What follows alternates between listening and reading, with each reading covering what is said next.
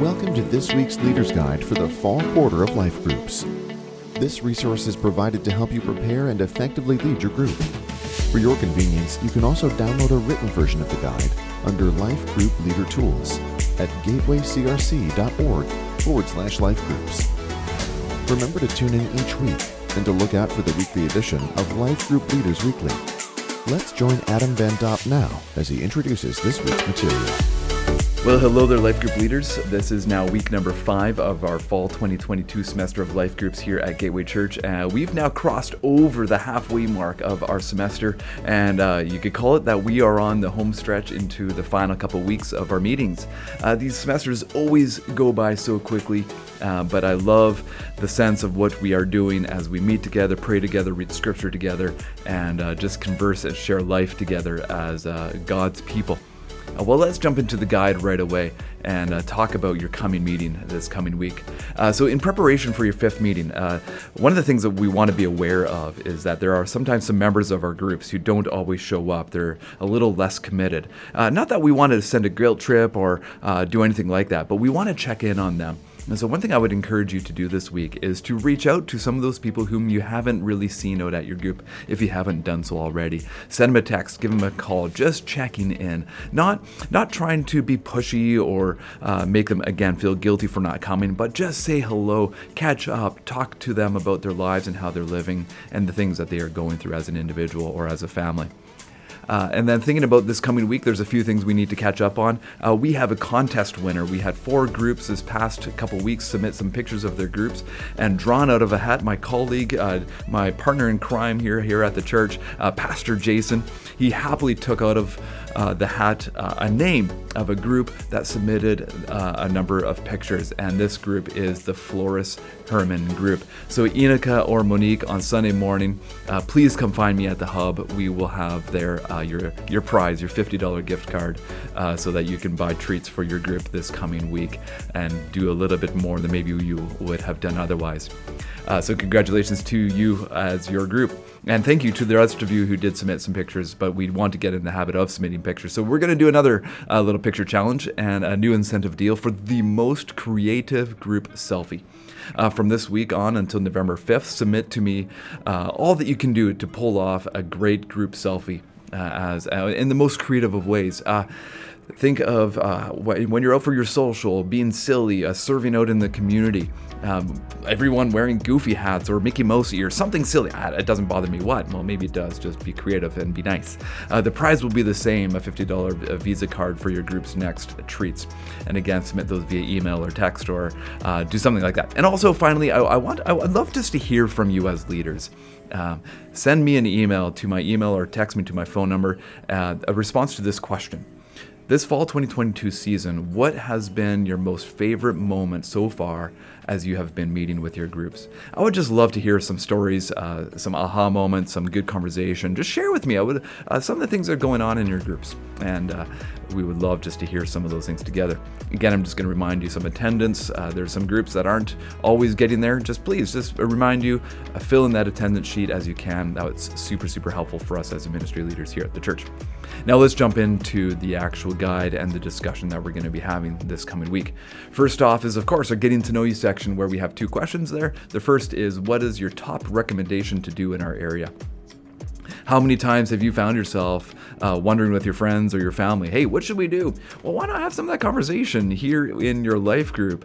Chat about your favorite local things to do. And honestly, if you ask Pam and I, we're going to say one of 2 things. One is to go to Banter for ice cream, or to go for bike rides on the Vetter Canal area and all the trails there. Those 2 are the things we love doing the most. Second question is, what song do you remember the most from your days in high school? Now, flash yourselves back to the days of high school, whichever decade that's going to be, and there's going to be a bunch, and I think it's going to be great. Bring back the memories of good songs attached to good times with good people. And maybe if you can, have a device nearby and listen to the song on YouTube, Apple Music, or Spotify, and just enjoy some of that moment together. But be careful, don't take too much time, but just enjoy those moments. And even as we're speaking here, 2 songs for me come to mind as definitive for my high school years. And one of them is the Superman song by Crash Test Dummies. It is such a silly song, but for some reason, it just places myself back in grade 11 once again. And there's a few other songs. One is Bohemian Rhapsody by Queen. That's probably earlier high school for me where that one really stood out. But 2 songs that just stand out as defining things for me in my life. And no real meaning to them whatsoever, but those are just raw songs that me and my friends all really grabbed hold of for some odd reason or not. Quick review section again. These are a chance for us to review what we have learned, not to critique the message.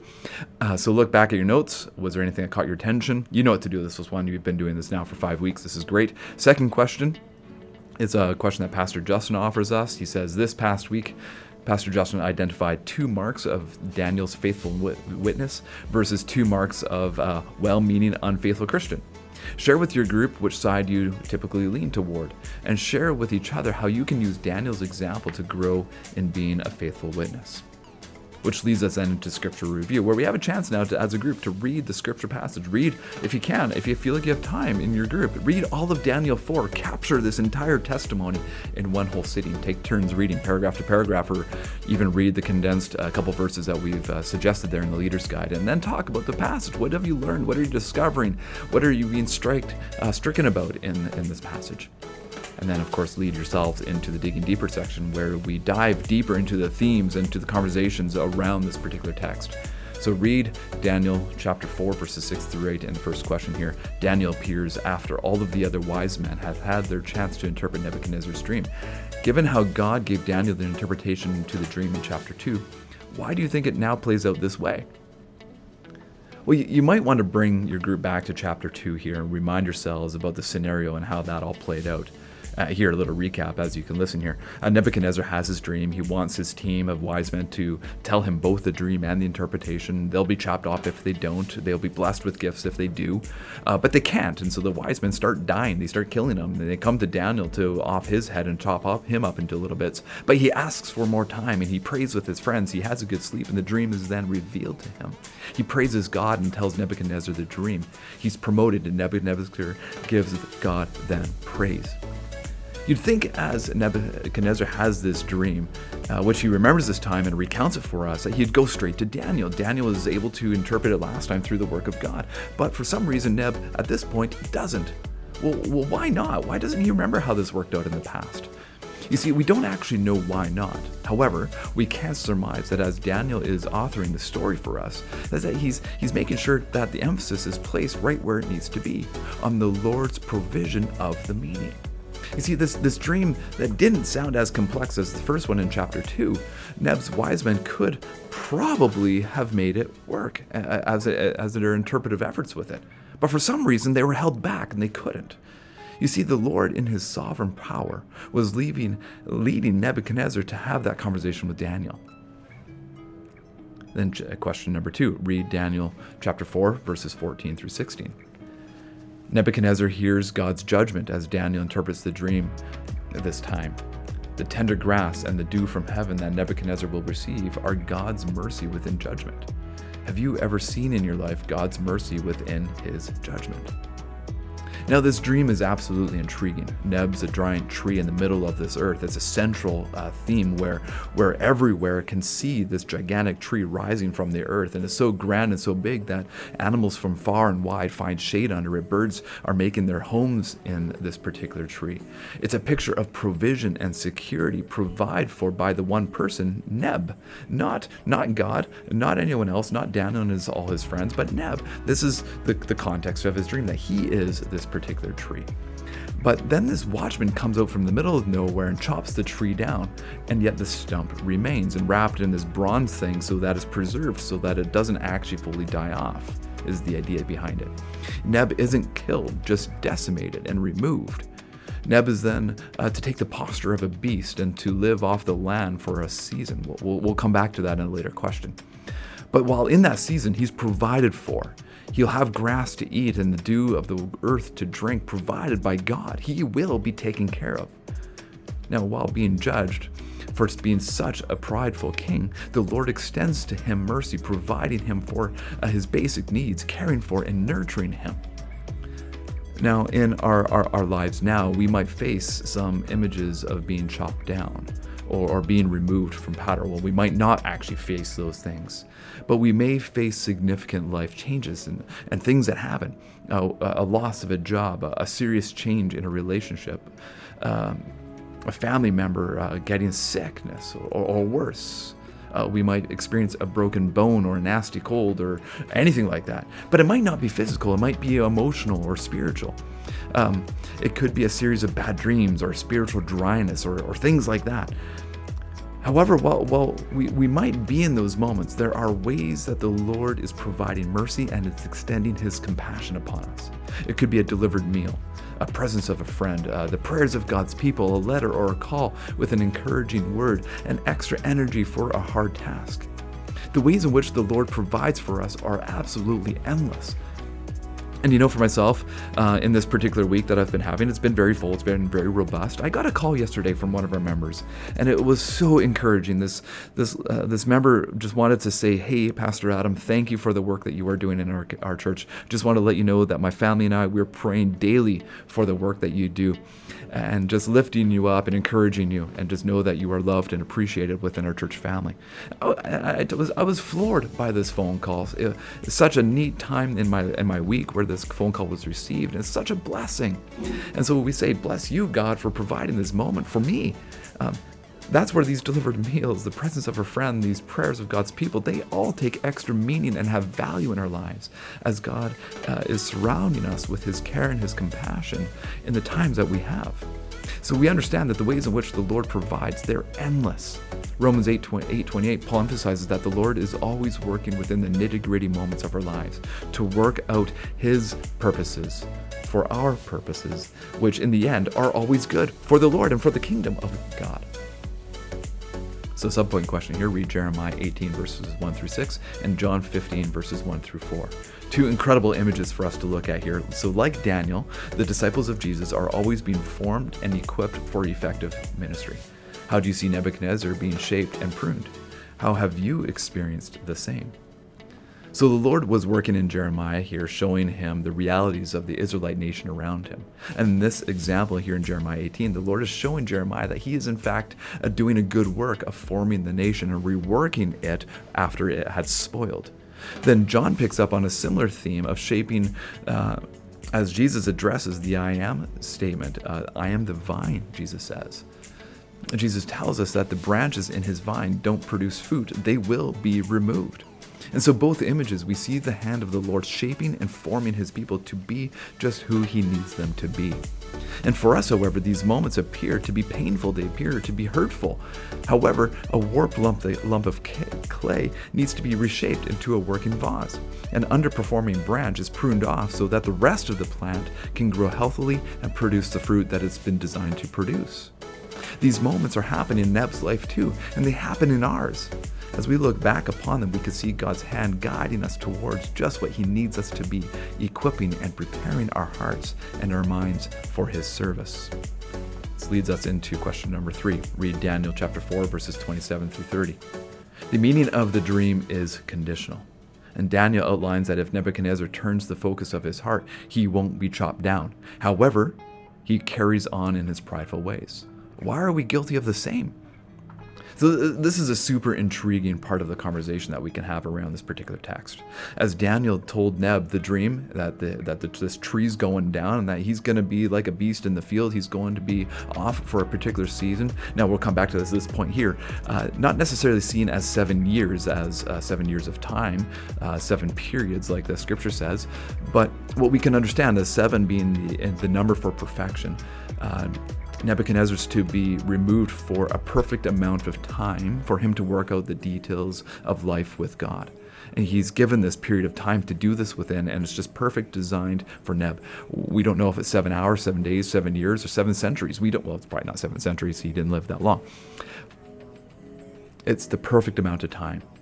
Jesus knows, God knows exactly what Neb needs in order to do the work that he needs, and he provides him that time.